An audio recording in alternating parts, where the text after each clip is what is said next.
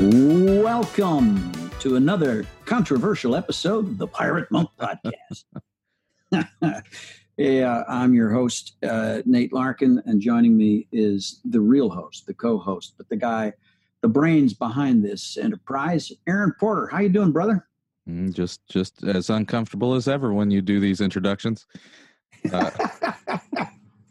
Great. Oh, man. I am looking at a weather forecast that has little thunder bolts on it and thinking, are we going to get a thunderstorm? I mean, this is maybe once every 3 or 4 years around here. I'm so excited. That would be awesome if you guys would actually get some rain. Yeah, but I mean, thunder and lightning, how fun is that? I know that's normal for you, but I find it to be quite majestic. Yeah. All right. Well, I do hope that you guys out there in the central coast of California do get some good, solid precipitation, maybe some exciting noise and flashes. But doesn't lightning raise the risk of forest fires? Aren't some of those wildfires sparked by lightning? I don't know. Who cares about all of that? I just want the lightning and the thunder and a little awe in my life. I want a little awe. Burn it all down, but give me the awe. All right. So speaking of awe, how was your weekend with Mr. Cusick in beautiful Colorado? You know what? I just got back from the Restoring the Soul, or I guess it's Surfing for God weekend that Michael Cusick and his gang of pirates does out there, and it was wonderful. It really was wonderful. It was cool to see that there were a number of Samson guys there on the weekend. This is my second time going through the weekend, and I was going to say, how did it compare? How did it compare? What was different? Yeah, well, I was more in the groove this time. I got pushed into or placed into, invited into, kind of facilitating, co-leading groups. And I was so tentative the first time because I didn't know what the hell was going on. This time I was a little bit more clued in, so more relaxed, less self-conscious, more able to focus on the men in my group, and also more able to spend some time in personal, introspection. It was very refreshing and challenging, deeply moving, a lot of emotion over the week, some fresh insight, made some new connections that I hadn't made before between the gospel and recovery. And very, very good weekend. So how many days was it? Because I called you when you were on your way. Yeah. Well, I headed out early because the staff there, it's much like a New Adam weekend in that there are as many staff as there are. They don't call them initiates. I forget what they call them. Participants. Participants. Yeah. And this is, so the staff spends a day together before the participants even arrive. And Michael really focuses on us. That's really good. So I got there on Wednesday. Participants arrived on Thursday, and then it went through until Sunday. Wow. Okay. Yeah. So intense. And a beautiful country out there, within sight of Pikes Peak, south of Denver there. Just absolutely majestic, gorgeous. Did you go to your favorite Pikes Peak brewing? No, I went to with my good friend Matt Ward and his wife and some other folks. No, they took me elsewhere, but I did imbibe of the nectar. Yeah, it was great. Did they take you down to that pizza place they like? Last time when I was with the Wards, they took me to a fantastic little place with wonderful pizza. Yeah, no, didn't go there either. Yeah. I know where you're talking about. That's down in Palmer Lake, and I was kind of hoping to go to O'Malley's, which is where Michael usually takes the staff first night, place where you grill your own steaks. What? Wait, there's a restaurant you grill your own steaks? Yeah. So it's a great, almost like a biker bar. And what, they just hand you point at a slab and they put it on your plate raw and you take it over to that's literally what happens? Yeah. You take it over and you grill it yourself. I have never heard of anything like that, but that really minimizes the send back ratio of this isn't cooked right. I wanted medium. No complaints about anything's not cooked right. It's a shut up and do it yourself policy. Yeah. Wow, I want to go there. That's O'Malley's. Is that in what's a Monument? Well, it's close to Monument in that little burg of Palmer Lake. Okay, just a little bend in the road. Yeah, and Allie and I head off tomorrow. When we conclude this podcast, I'm going to go put a car top carrier on top of the mini SUV. First time I've ever mounted that sucker. But I need the luggage space because we're taking Kristen and her kids, Allie and me, driving out to Western North Carolina to meet up with Daniel, my youngest son, his wife Jenny, and their 2 kids. David, our oldest, is coming out too. We're going to have a kid and grandkid weekend at a farm in Maggie Valley, North Carolina. Ah, very cool. Yeah. Nice. Yeah. Well, I don't want to work on Maggie's farm anymore, but I am curious if it's a horrible segue. A horrible segue with a bad joke. But now the song's stuck in my head. Yeah. Have you got any feedback from these strange episodes that we've been having on male privilege and white privilege? I've had a few conversations. Yeah. I did had a couple of phone conversations with guys after the white privilege one. We pushed some buttons and a little bit of pushback on that one. I've gotten some verbal feedback on the male privilege episode. And then just, I was about to read a great letter we got, and then I see I got a follow-up from the letter. Forgot to add, if you wouldn't mind, please don't air these comments on the next podcast. I think they might come across as insensitive given the current political circuses, which I just found out about today since I don't watch the news. Oh, holy smokes. When we talk about gender stuff, man, this is right. We're in the middle of a cultural crisis, and emotions run high. Feelings are hot, reopening an awful lot of wounds. Yeah. So, yeah, we're having difficult conversations. And what I appreciate, Aaron, about the way you're conducting these interviews is that you're just setting them up to say, we just want to listen. Right. Help us understand what we don't know, or help us at least to see your perspective that we have no clue about. And it's difficult to listen to the perspective of someone whose point of view is entirely different from your own, isn't it? Yeah. I mean, that's to not or to suppress the defenses and the arguments that come up, because I have not agreed. I don't even know if that's the right word. I've had thoughts on certain things that have been said throughout these interviews where I'm like, well, wait a minute, what about? But I have to remind myself, no, I'm just trying to see this through this person's perspective. Yeah. And so many of my conversations have come back around to people's strong feelings about the word privilege. And so once it goes down that trail, you can't hear what the other person's saying as much. And here's what gets me. I thought I was so far above this. Like, I don't think about other people's privilege. Everyone's just dumping it on me as the straight white guy. Yeah. And then I saw Jim Carrey recently on the Bill Maher show, Politically Incorrect. Is that still what it's called? Or was that his old show? I don't know what it's called, but it's still Bill Maher. Yeah. So he was on there and he starts going into a rant on socialism. So Jim Carrey from Canada. He goes on this rant about we need to stop making this a bad word or being embarrassed of it. Socialism's amazing and we need to give all our money to poor people. And it started going down this trail that I started getting really pissed off. I'm like, excuse me, rich guy, you are telling me that I need to do what with my money? Like, what right do you have to tell me what I'm supposed to be doing when you have no money issues at all? Yeah. And I stopped in that moment and thought, oh, crap. That's the exact thought, right? That I'm saying, why am I being shut out of conversations just because I'm white? Why am I being shut out of conversations because I'm straight?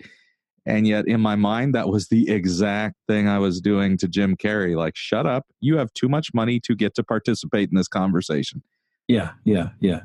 So that was illuminating towards my own heart in that. Yeah. Illuminating, humbling. Yeah. So no, we have one more. I walked away just as arrogant. Conversation. I'm sorry? I walked away just as arrogant. It didn't humble me, but it was illuminating. Sorry, what were you saying? Well, we have one more hard conversation, one that's especially difficult for Christians. Yeah. How is life experienced by those around us who we're called to love, whose sexual orientation is different from ours? How do we understand their lifestyle? How do we understand how, and can we empathize for the way they experience life in this world? Right. So listening to this interview, the Christian has to be careful to remember we're not talking about, well, what does the Bible say about being gay? Is it right or is it a sin? Is it all those types of topics? That's not what we're talking about. No. We're doing exactly what you said, which is, hey, okay, tell me your experience. And one of the two people that we're talking to is an active member of her church. And so we're kind of getting that perspective even of what her experience is within the church. Mm-hmm. So it's a great opportunity, and it was what an honor that they were willing to sit down and talk to a Christian audience about their experience, because they have both experienced a lot of judgment in their life. And so it was really great that they were willing to do this. So with gratitude and appreciation, let's launch into this interview on what does straight privilege mean to them.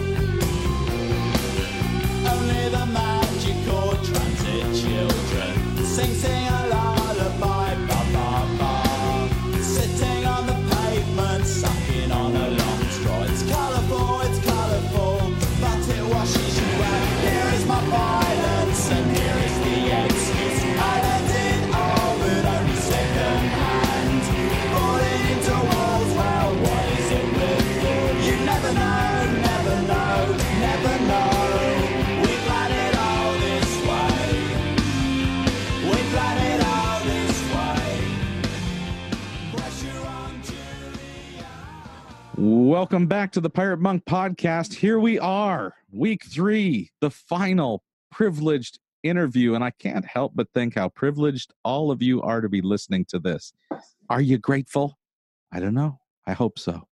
I have 2 guests here. By the way, nope, I'm not going to throw anybody under the bus. So here we are with a very old friend. Lisa is on the show. Lisa, I just every time I see your face, I think of drinking screwdrivers in inappropriate places. I'm not going to say where, but you thought that would be extra amusing, and you know what? It was. So, Lisa, thanks for being on the show. That and your advice for my adopted son. Should I tell Chris what you said? I would hear it. So Lisa, she could have been on every week. Lisa is a woman. She is African American, and she is gay. So she has insight into everything we've been talking about. But I will tell you about some suspicious advice she gave me while we were adopting Elijah. While at a meeting that we were both at, she said, "Oh, you're adopting this little boy from Africa? That's so great. Well, so remember, don't take him to the pool or the beach because he can't swim. And you know what? And don't take him to the snow either because that's just frozen water, man." And I looked at Lisa I could not think of a single thing to say, and I think I just said something like, "Pretty sure anything I say is racist." And then you said, "See, you're learning." There you go. So, Lisa, you brought your friend Chris along. I did. And I appreciate you being here, Chris. Hello. So, you two get to represent an entire group of people. Boy, I'd like to start by saying that I don't really represent an entire group of people. I can really only speak to myself, but hey, thanks for the vote of confidence, So we are starting with trying to unpack what does straight privilege mean? Now, that can mean something to each of you, or you might know other people. So your answers don't just have to be your experience, but things that you know others have experienced. So where do we start with even defining that? How do we define what straight privilege is? So we were talking earlier about kind of the word privilege and how loaded it is, right? And, I've done, I guess, LGBT cultural competence trainings for quite a few years now. And privilege is definitely one of those pieces that I put a little extra effort into. So the first thing that I like to talk about is semantics.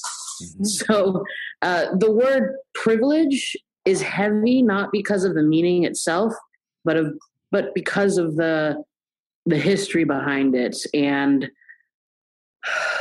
a lot of connotations and a lot of weight has been added to it because of our culture and our current political situation, and I guess humanity's tendency towards oppression, So I think privilege, I define privilege of any kind as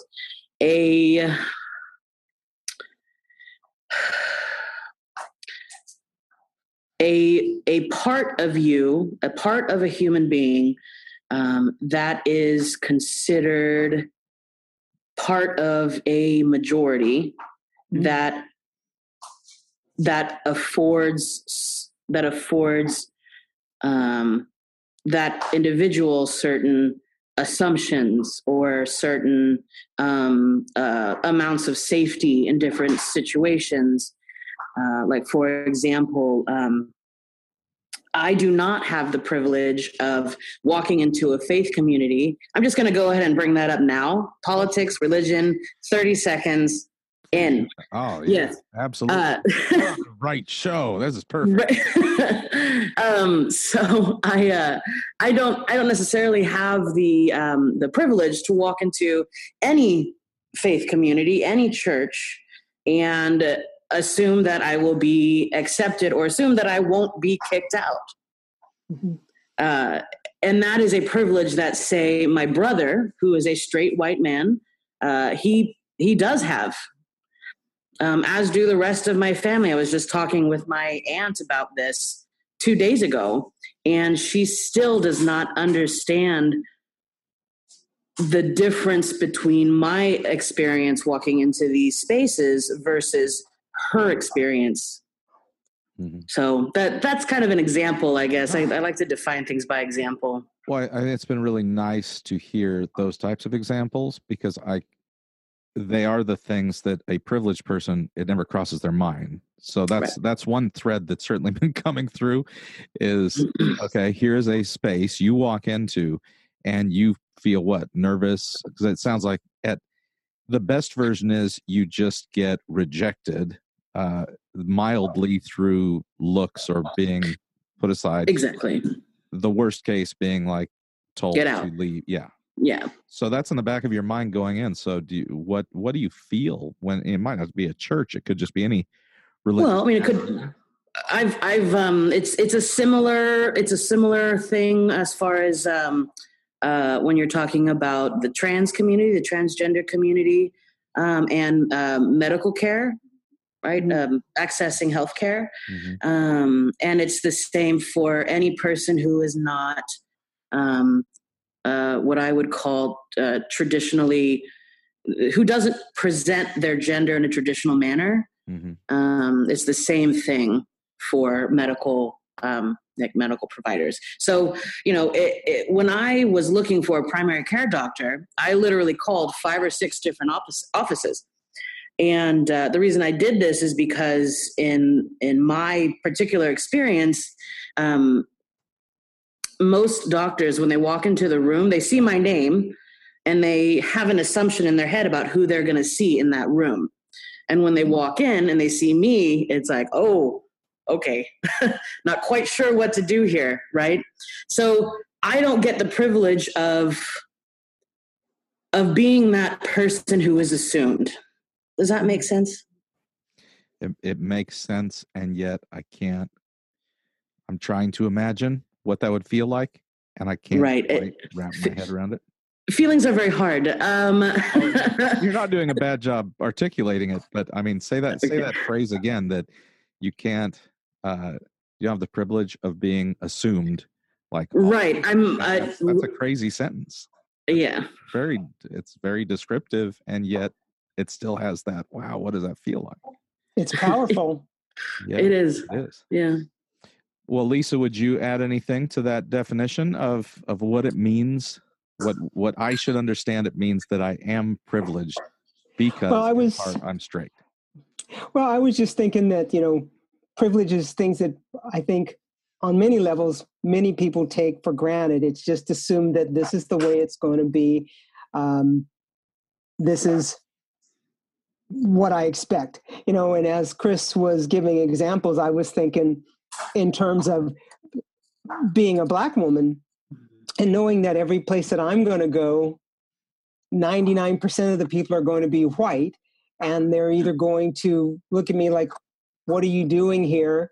Or, just go, we've never seen a Black person before. And that's kind of why, I tease about, Black people don't like snow. Black people don't like, we don't like the water, some of baby back ribs. Right.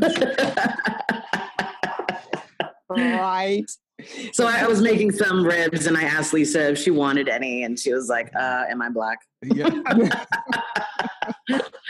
It's so good to know Lisa's not making it easy on any of the white people. No, I'm afraid not. But yeah, I was just thinking, in terms of privilege, just the assumption of being able to walk down the street to hold your partner or your loved one's hand.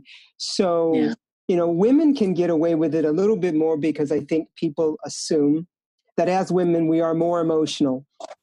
But just imagine if you were 2 guys, or to kiss another woman or to kiss a guy, the reaction from other people, whether it be seen or unseen, is like, what are they doing and why are they doing that? Mm-hmm. And what came to my mind the other day is, people always think about, in terms of gay people, at least in my opinion, it's always about the sex. It's not about the person.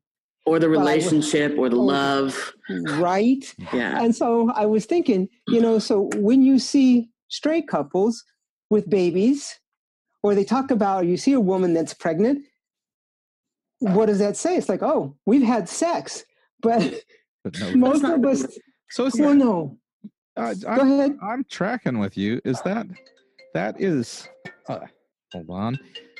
That is my son's school calling to tell me that he was certainly tardy for at least 2 classes today, because that's my nightly call. But I forgot it's connected to the computer, which made it go away. Okay, so what you said. Yes, sir. And I hadn't thought of it like that, but it's weird. Now it's creeping me out a little bit. I'm so sorry. No, that's great. I'm excited about as much as you can creep me out. Being creeped out, yeah. The idea that, okay, here are 2 men together, and that the thought goes towards sex, like actual physical, like them being together. Yeah. That's creepy. And do you feel that? I mean, I'm feeling like when I meet people, they're not thinking about me having sex. Right. That is my assumption. Well, and I don't even think about it. So is that weird to you both? Yes. Especially lesbians. How many times, I mean, I am not what you would call feminine, right? But even still, if I am out with my wife, you get men coming and they're like, hey, you guys want a third? Or, hey, you just haven't had the right penis yet. Or, right. You know, it's like not only are they only thinking about sex when they see us, but they're thinking that it's like, we just haven't had the right man. Well, you know, there's no way that two women wouldn't want a man in their life. That just doesn't make any sense. Well, not to mention that I've never heard any. I mean, maybe if I went to like some sleazy bar, you'd hear that kind of stuff, but that's not normal things that people say to other human beings. Oh, No, but it's it not. is. But it is. It is. So Unfortunately, I will tell you, so.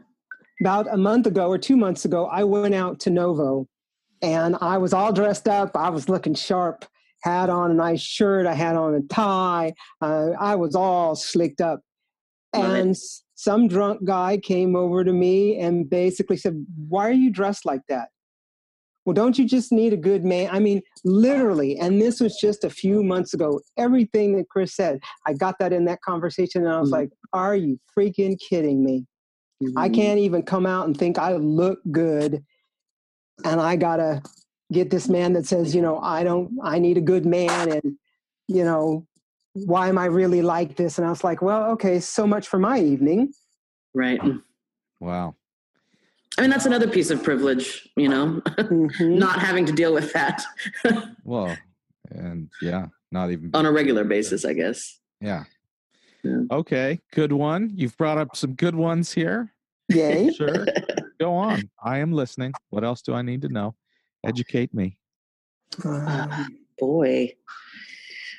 Well, let's go off of what you said with they see sex, or I kind of feel like adding the possibility that they see the issue of homosexuality and not the people as well. Yes. Oh, that's a good observation. Okay, so go from there and tell me some more. Chris?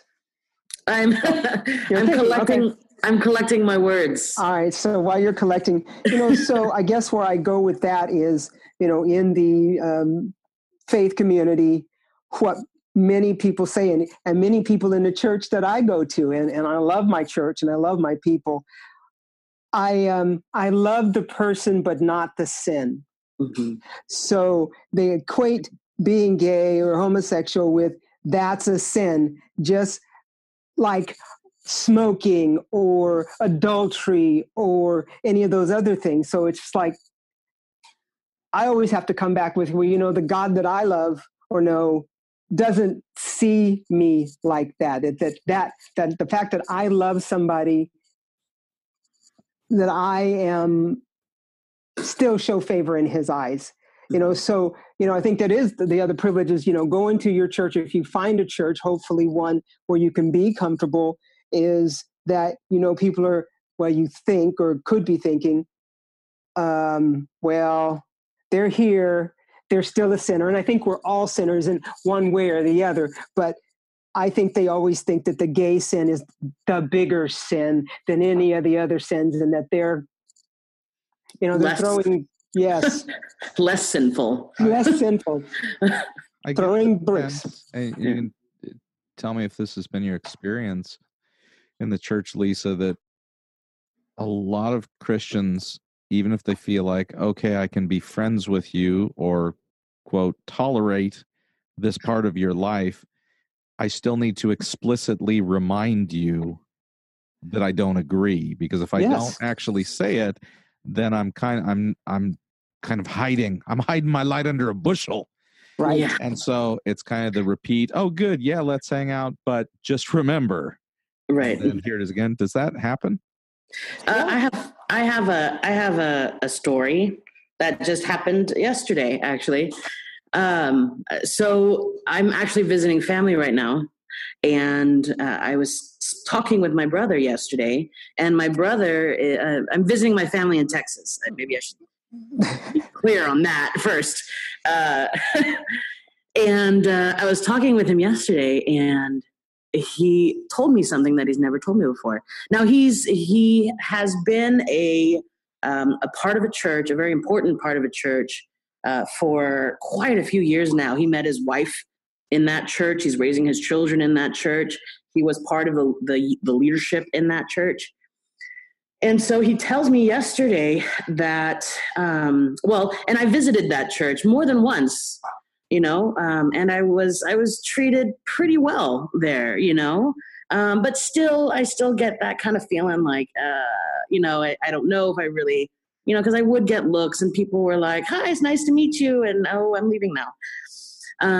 But my brother told me yesterday that when I got married to my wife, of course, I wanted my brother there and all his entire family, my nieces, my nephews, my sister-in-law, and the church pastor and the second in charge both went up to my brother independently of each other and said, if you go to your sister's wedding, you are turning your back on God. Oh my goodness. Yeah. And my brother basically said, fuck you, and flew out and stayed with me for 2 weeks with his family, but he never told me that, nor did he ever suggest I visit his church again after that, though. Yeah. So that was my assumption of what would happen, and I wish I could say I was surprised when he told me that's what he encountered. So my brother is not afforded the privilege of entering his faith community without judgment either. Wow. Yeah, nor many faith communities here, just because of his association with me, because of his love, his acceptance of me. Man, your brother just became a type of Jesus, right? Because he also wasn't afforded the privilege of fitting into his faith community for the exact same reason. That's right. That's kind of interesting. When you were talking about it, I'm like, oh my gosh, why is this? This is 2,000 years later. Right. I know. I know. Same story. I know. Wow. That's so that certainly goes back to the issue. You became an issue. The issue of gay marriage. Exactly. Not the person, Chris. Not me. I'm pretty amiable, likable. I'm a good person. I think so. Right? Yeah. It's just if it's hard because so many people can't get past that and don't even want to, right? Because they're so distracted by that one part of me. And each of us is this conglomerate, this mass of different things where our experiences, where our history, where our hopes and our dreams, where our identities, where so many different things all rolled up into one. And yes, my gender identity and my sexual orientation have a big impact on who I am. But just as big of an impact is being who I am in our culture, in this world. So I don't know where I was going with that. I kind of lost my train of thought. But it felt good when it came out. It was good. It was good. Okay. No, I appreciate it. These are all things that, the wedding stuff, especially, I've thought a lot about because of friends that got married and neighbors and having to go through that same thought process that, as a Christian, like, oh, am I going to get that other side of the judgment? So a lot of my wife's family did not attend the wedding because of their religious beliefs.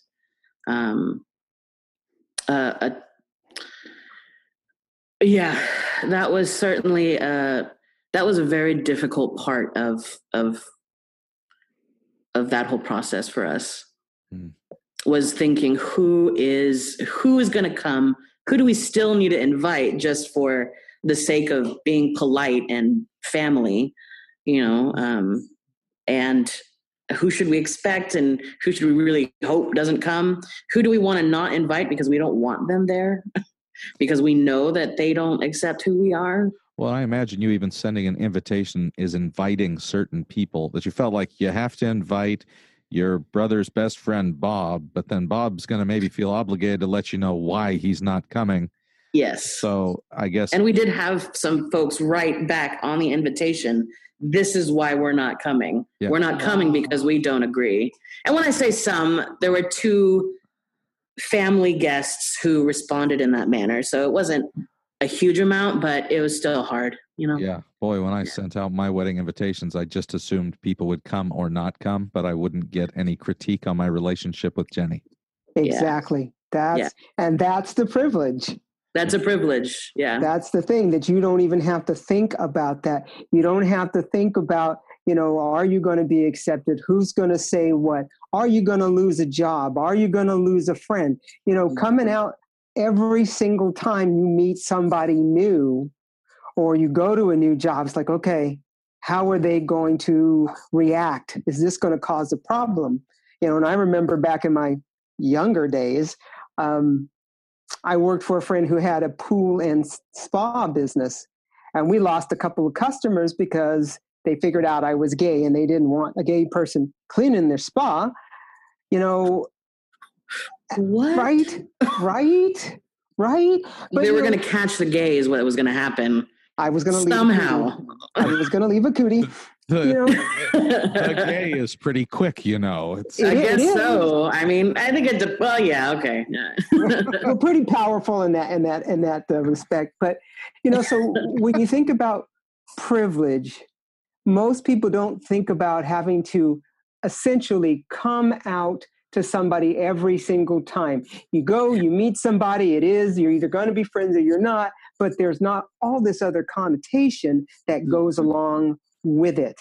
And I've adopted the attitude, pretty much where I work, that the people are either going to like it or they're going to leave, because I'm not leaving, because most people do love me.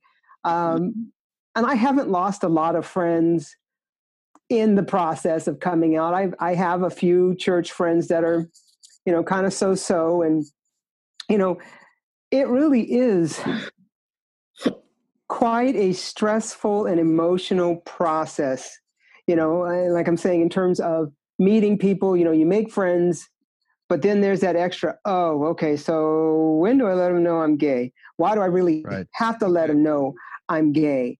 So I want to say something incredibly controversial that may be wrong, but I'm going to say it out loud first, and then you can fix it. Okay, I like it. So being gay is actually far harder than being a woman or being black, because everybody sees that you're a woman and sees that you're black. So you take out the entire thing you just described, which means at some point you feel like you have to out yourself to everybody, versus at some point in the conversation, I should let them know I'm black. That's not happening. Right. They're just. By the way, I need to tell you something. All right, fix me now. I just want to say that controversial thing. I don't know if I agree with it. Right. I would actually say I have tended to believe. I mean, honestly, it's apples and oranges. Okay. As women are women, and they are generally known to be women. Right. And so when they walk into a room, it's like, oh, you're a woman, exactly. Yeah. And so that means that there's no coming out process, right? Right. But there's also no hiding it, and there's no control over that. There's a lot of control over, well, at least there should be. There's often, sometimes, hopefully, some control over coming out, how somebody does it, to whom, when. Right. That's true. But if you are, a person of color, if you're a Latino, if you're Black, if you're, whatever, then it's there out, Right. Yeah, because when we adopted my son from Ethiopia, we talked with other parents who are adopting from Russia and places like that, where everybody assumes it's a natural child. Right. And even the child themselves, you have to plan for that time to explain it to them, because the kid won't know that, they won't naturally know. And that was so much easier for us having a child who was Black, because it just, everybody sees this is probably adopted or foster, and even they know that difference early on. So I never thought about that being simpler, but just what you described, and your point's really good, that you don't have as much control over the other things, but the idea that you have to continually, it's not just a one coming out, it's just an ongoing part of life that you have to make that decision. Oh yes. I mean, that's crazy. That's always something to consider, as far as, when I'm looking for employment, when I'm going to a gas station, when I'm deciding to visit a different country or city, that is always a consideration. What will my legal rights be the same where I'm headed? Oh yeah. Will I be able to be in public and affectionate with my wife without fear of, being acted aggressively towards, or, it's all kinds of things. But I was just thinking, I have something that might blow your mind. Maybe, hopefully. I feel like I'm talking it up a bit now. Here's what I want to do before you start. Okay. Take a quick break, and then we're going to come back, and my mind is going to be blown. I'm going to get a hat. I'm going to make my preparations, and we'll be right back on the Pirate Monk Podcast.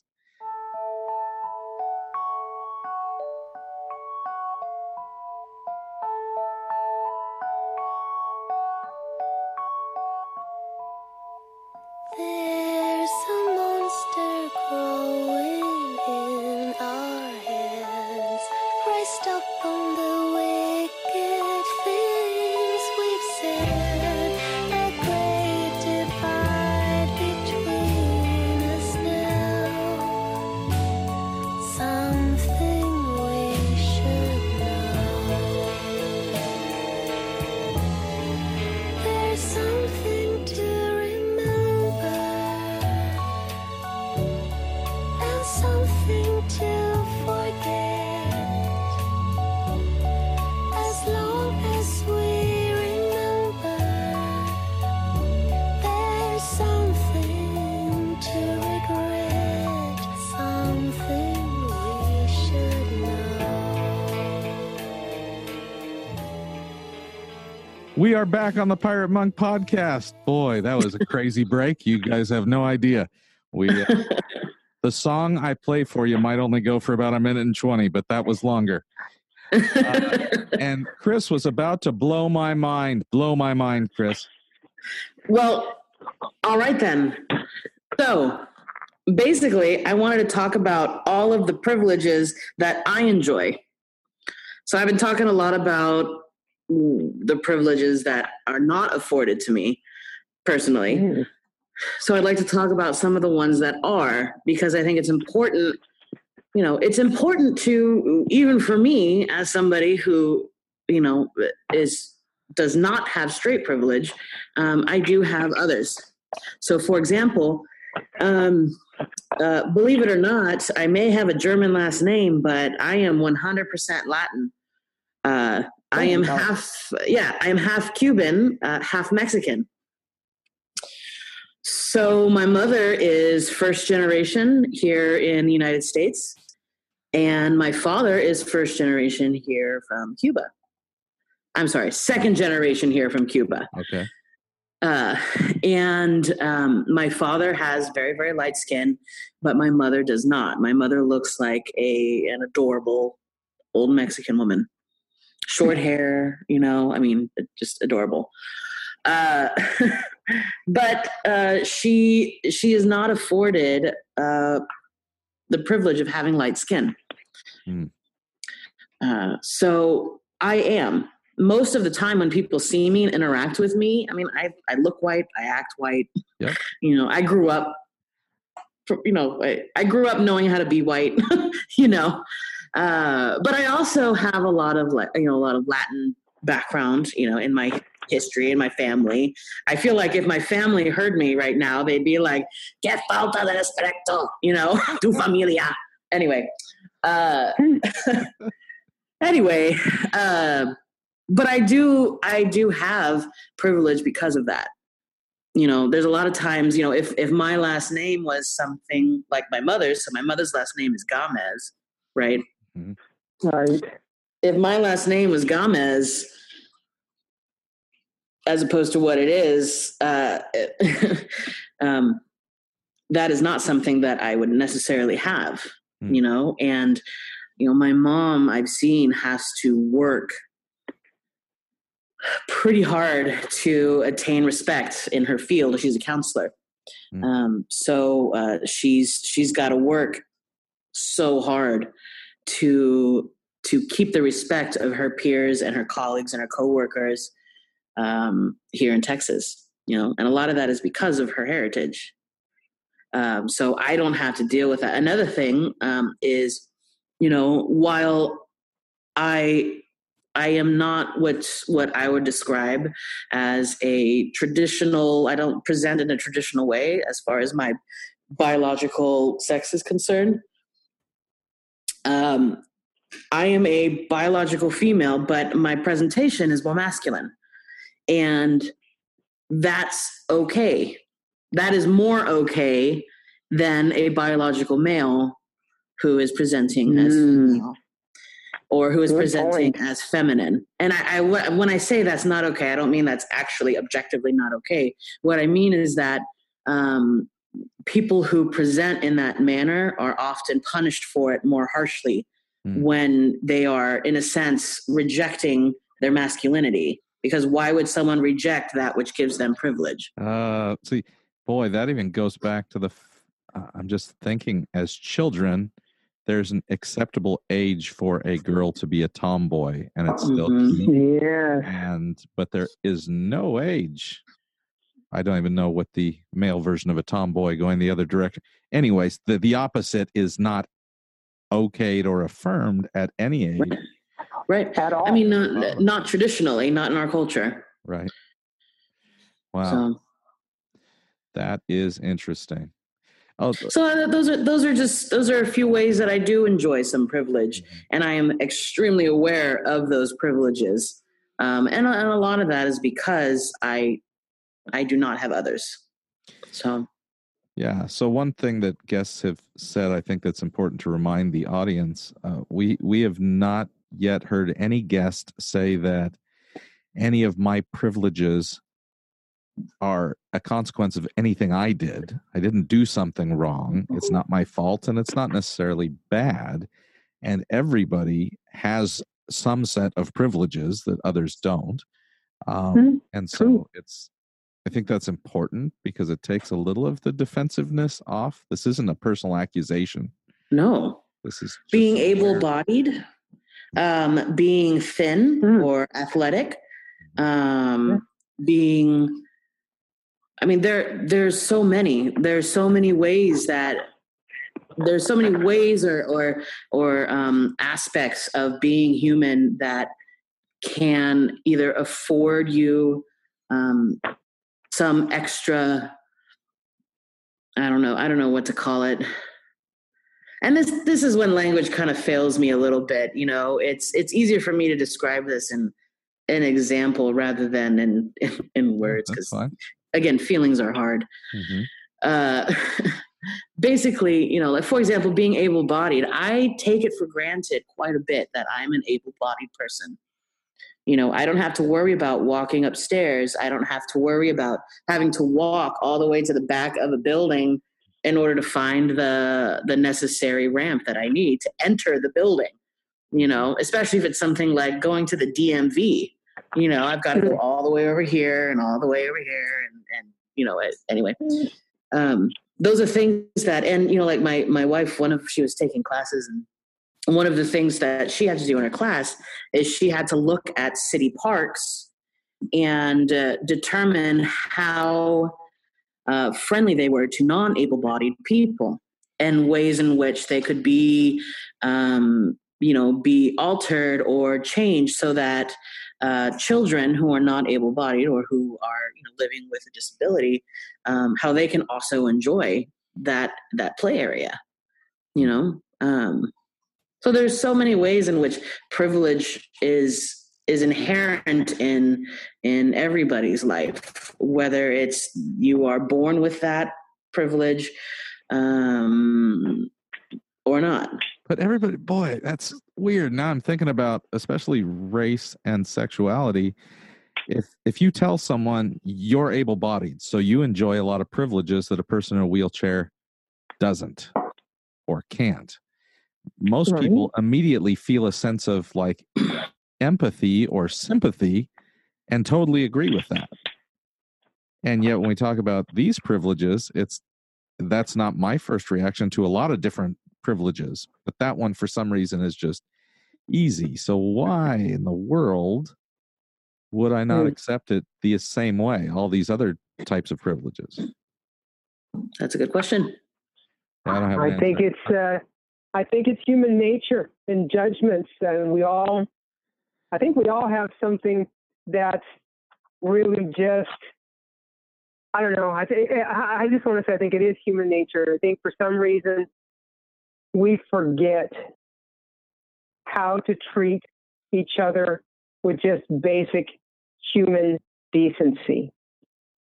And I think that would go just a long ways, even just that to go, okay, you're a little different, but you're another human being.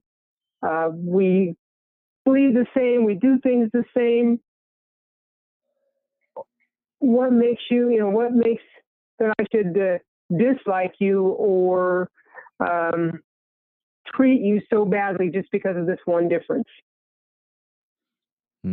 Yeah. Shouldn't be as complicated as it seems to be. No, it should not. I want to ask you guys a question that I'm afraid because it might sound stupid. So I'm just saying that right now. I've been doing this a long time, so it's not going to surprise me. I trust you, Chris. So I've had a couple opportunities to walk in the shoes of a gay person. I was once on an accidental gay date. Were they high heels? I'm sorry, that was totally inappropriate. Oh, man. Okay, continue. I'm sorry. I'm so sorry. Okay, no, go ahead. That was so wrong. You just made me think of the time I met RuPaul, and boy, was RuPaul tall, especially with those high heels. My word. That's awesome. So I was on an accidental gay date once that I was set up on, and I didn't know. I thought I was just hiking with 3 other people. I didn't know it was a double date that they had set me up on till halfway through. That was unusual. Good experience. Wow. That was unusual. I was set up on a straight date once, had no idea. So we had the same experience. It was so uncomfortable. I was like, we were supposed to be out here with a bunch of friends and we're alone together. I don't know. You obviously have something in mind that I do not. I know. The worst part is I didn't find out until we went and took a walk. We had hiked down the cliff, so I'm utterly stuck with no ride. And then at one point, he said, "Hey, you want to go take a walk along the beach?" I thought it was to give the other couple privacy, so I said yes. I did not know that was the turning of the date. I was so out of the loop. Oh my God. It was good. But the bigger one was when I went to pick up my adopted son and took his stepfather. So we're 2 men on our way to go do an adoption. And now here's my silly question.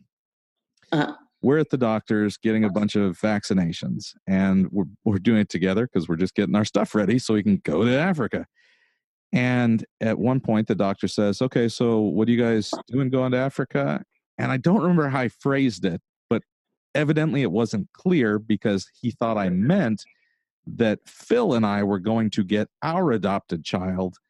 And there was like this shift where the doctor he started talking to us like babies. He's like, "Oh, I'm so proud of you guys." Oh, it was just like weird, super weird.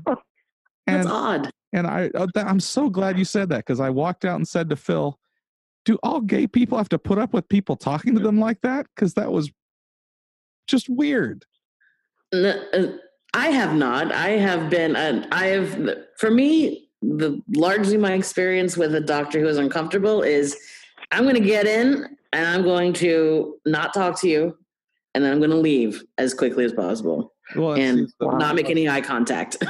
The problem was, this guy wasn't uncomfortable. He was super supportive of our decision, and he just wanted to back us up. And so it just. Oh.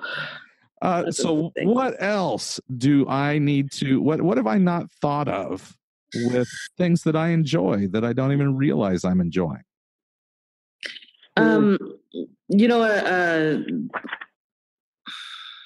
I work at a human services agency, and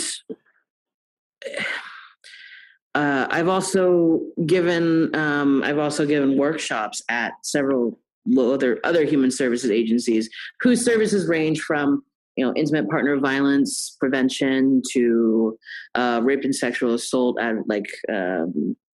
help and support resources, food banks, even the brothers, little brothers, big brothers and sisters. Mm-hmm.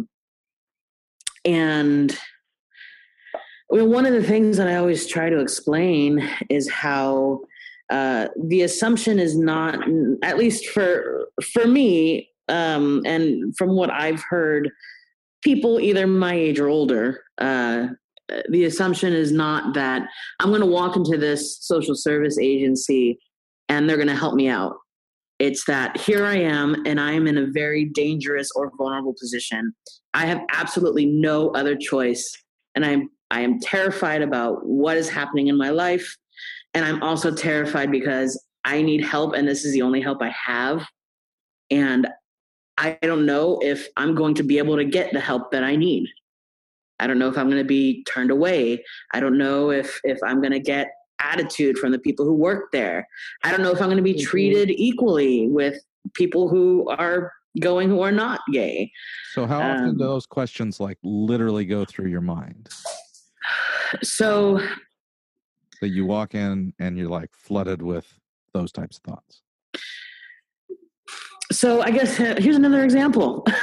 There was one time when I was really in need of some support with mental health. I was going through a pretty tough time, and I think I was pretty depressed, pretty anxious, and lots of stuff was kind of blowing up in my life, kind of like a co-host.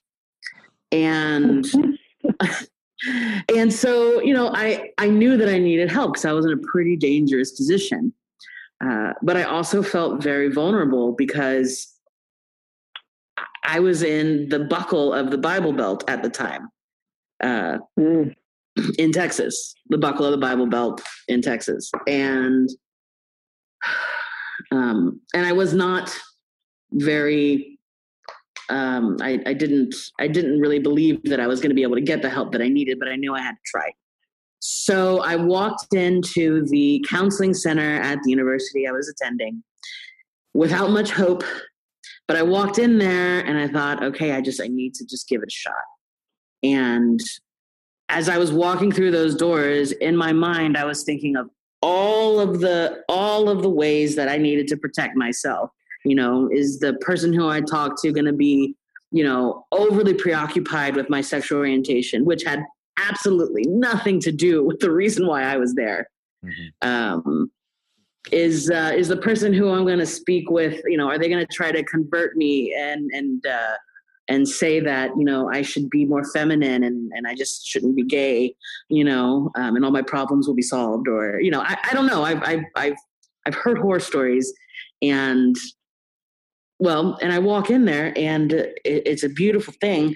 What I see are, there's maybe 10 offices in this building, right? Mm-hmm. And about 4 of them have little rainbow stickers on the outside of their doors. And I see that, and it's like this enormous weight just comes off of my shoulders. And I think to myself, it's going to be okay, because you know what? There's something here that's indicating that these people are going to see me as a human being, and that's what I need right now, because if I'm in this place where I'm at and I'm trying to get help, and that help is going to become a source of trauma for me, I don't know what's going to happen next. What a sentence that is. I don't know if this help is going to be a source of trauma for me.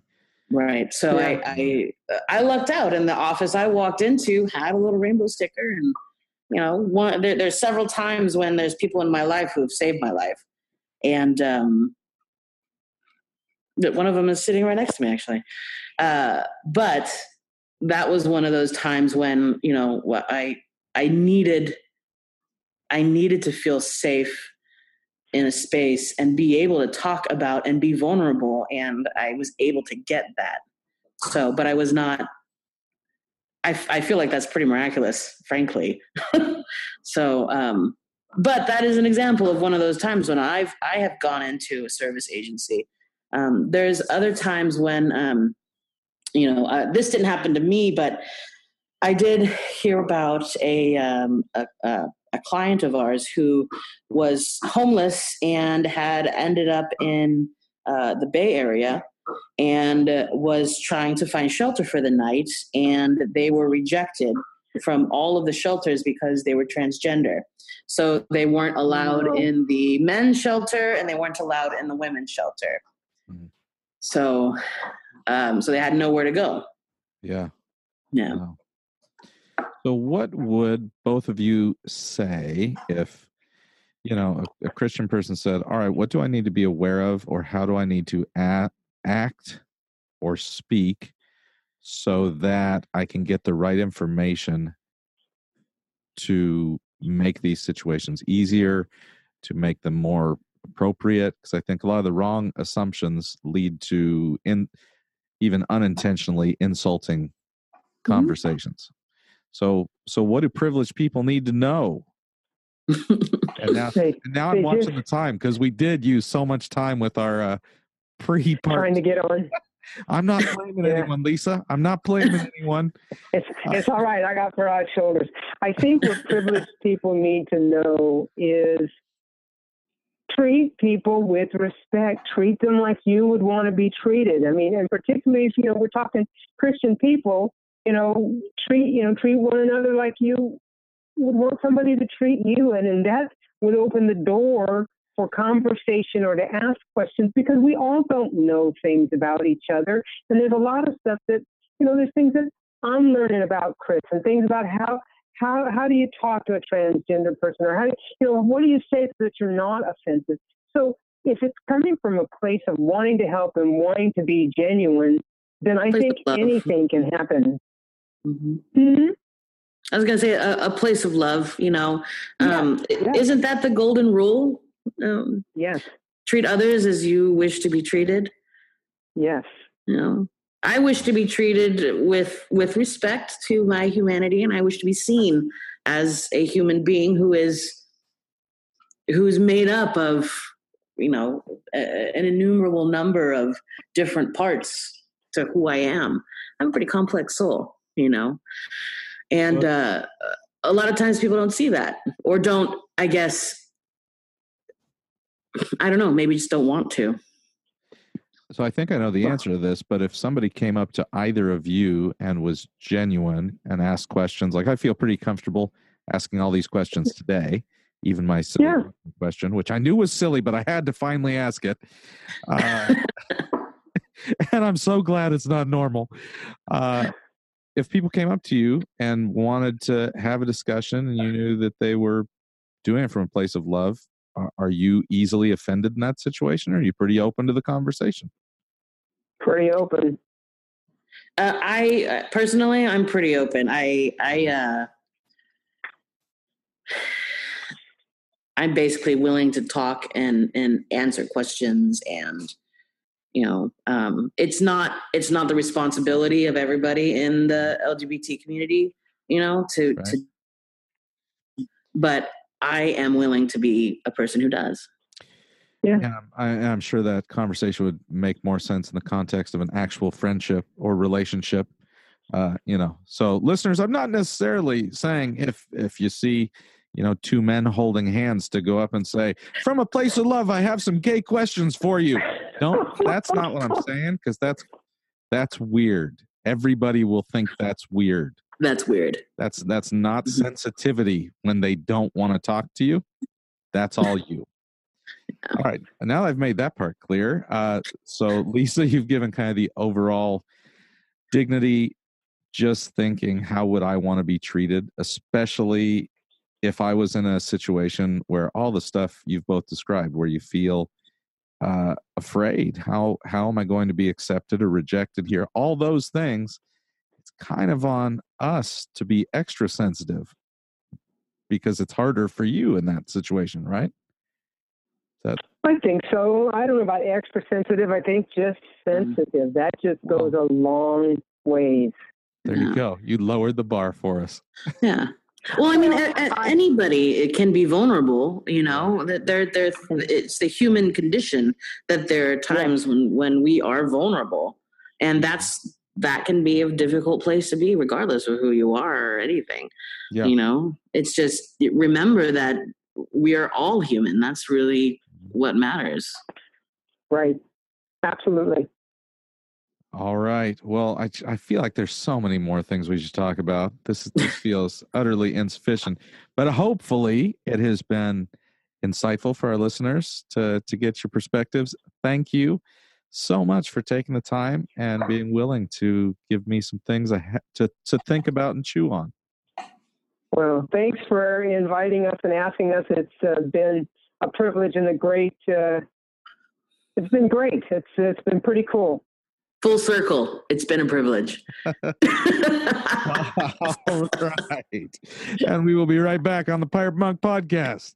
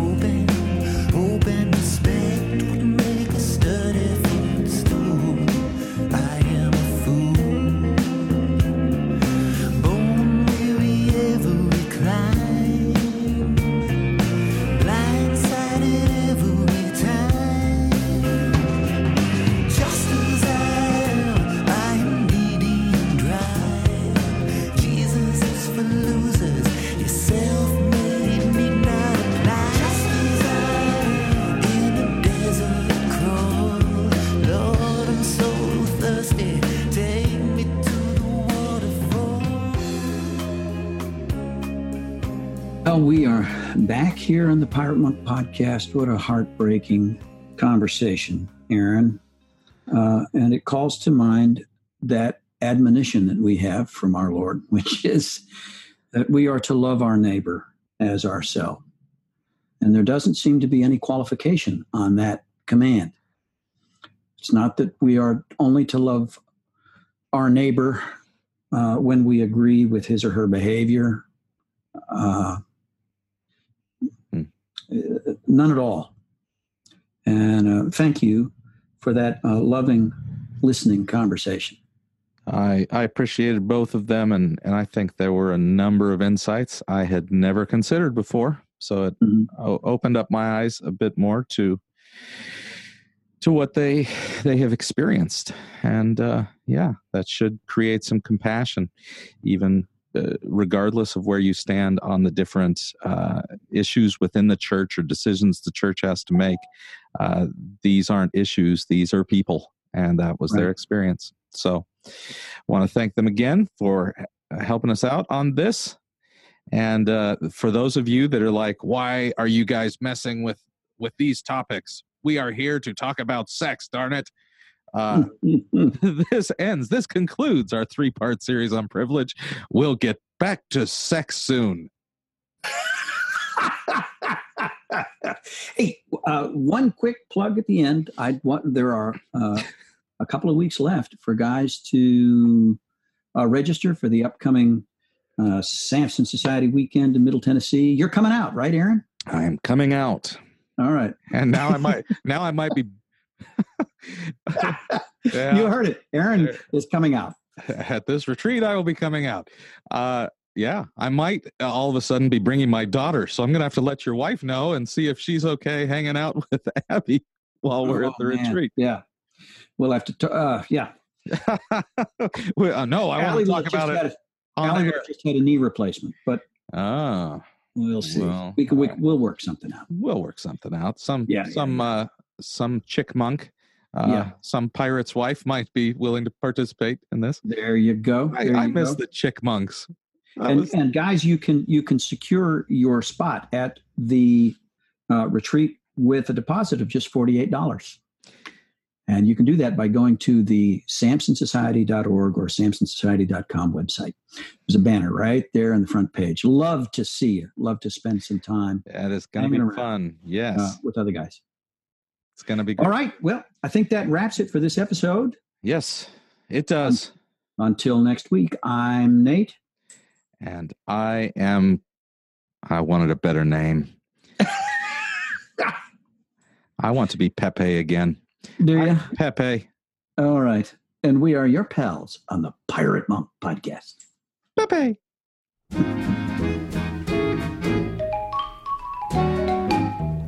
If a custom-tailored vet asks me out for something wet, when the vet begins to pet, I cry hooray. But I'm always true to you, darling, in my fashion. Yes, I'm always true to you, darling, in my way. I've been asked to have a meal by a big tycoon.